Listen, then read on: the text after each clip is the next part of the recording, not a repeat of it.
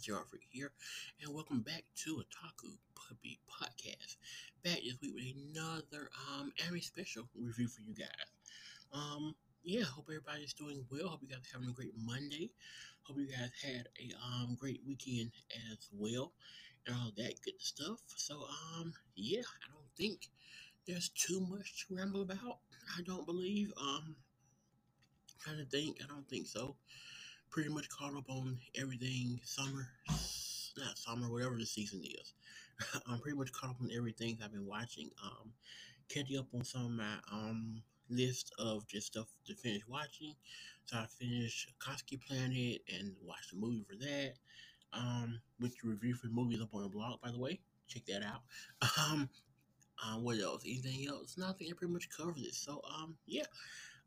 Yeah, let's jump right into it. The anime special review for this week is Lupin the Third, Princess of the Breeze. I don't think the Japanese part goes with it. I hope not. Okay, it's actually Lupin the Third, Princess of the Breeze, Hidden City in the Sky is the full title of it. We're not going to even attempt to do the Japanese thing. That's way too much for me. But yeah. So another entry into the Lupin series. There's so much Lupin content, so much of it. But yeah, this first of all, I will say this reminds me a lot of the Lupin Third Cat's Eye movie as well. Very similar, kind of similar concept. The vibe sort of the same as well. I mean, not a bad plot point. I dig it. But yeah, kind of similar in tone and whatnot. But yeah, so what happens is, there's this kind of like sky city thing. Just think like hot air balloon meets like a cruise ship or something, like a city, but it's on a it floats in the sky. Anyway, there's these thieves there looking for this crystal, and of course also at the same time Lupin's there at the same time. They kind of intertwine, cross each other's paths during the robbery, during what Lupin is doing, and we kind of that's kind of the beginning of how everything starts. The main characters in this are Lupin. Um, there's one girl. I'm even find my name for this. There's Lupin, of course, and his whole crew, Fujiko and Dragon and all of those. Then there's also Utica, who is on the same team as the thieves, but later on she sort of intertwines. And there's also Shion Adele, who is this very much like Prince guy. Him and Mr. G, who are the two. Shion is his Prince. Mr. G is sort of, I mean, like his handler, to be completely honest. He's sort of like his right hand man, right hand in command, all that kind of stuff. And then Ziva is Utika's boss in the crime ring, but they're also actually like former military or former something. They're actually not necessarily bad people. They've just sort of been put in this position of where like, hey, the country is kind of falling apart. We're not being respected as military, and so hey, we're doing what we have to do. That's sort of the position. Um, so anyway, just during the whole robbery thing, a baby, Lupin ends up with this baby. The baby belongs to, I believe, it belongs to Shion. They imply that it's his child. I don't think it actually is, to be completely honest, but it's implied that it is his child. And so, yeah.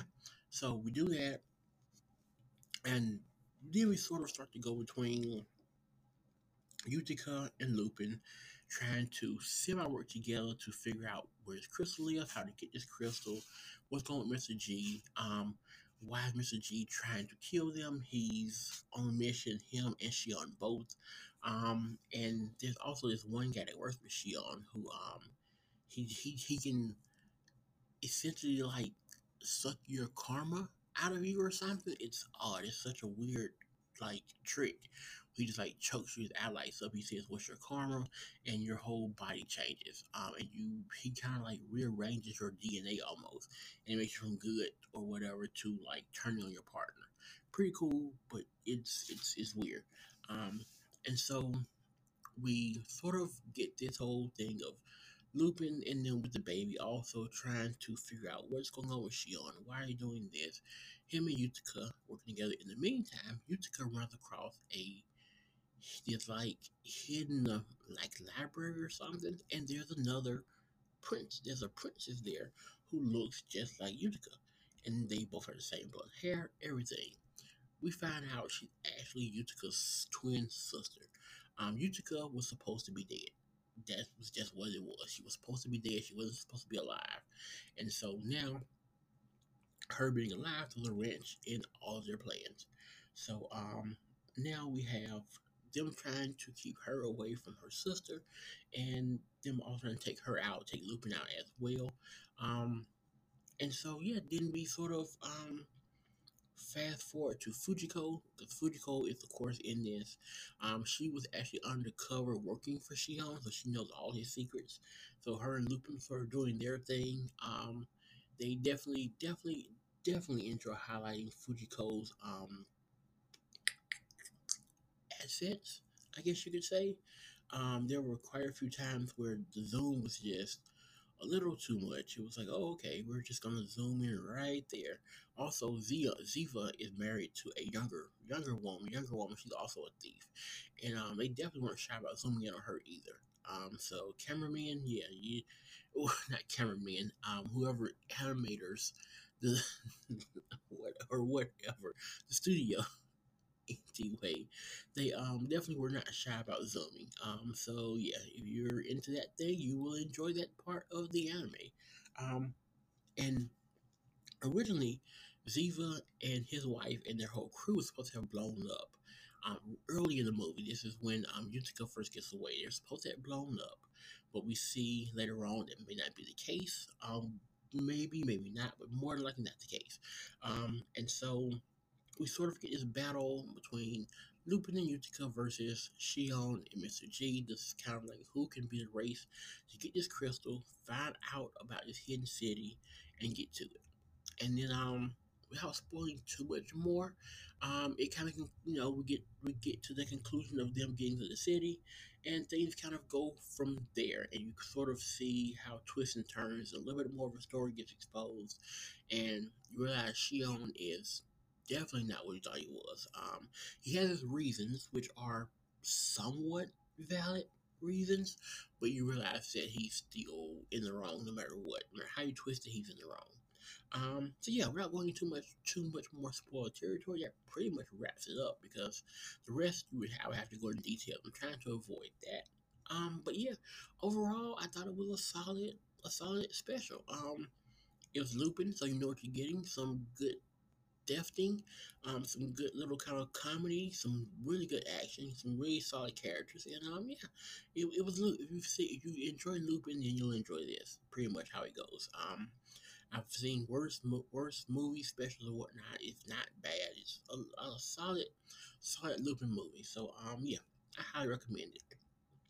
Yeah, so that pretty much covers it, I believe. So yeah, I'll be back next week with another news hour for you guys.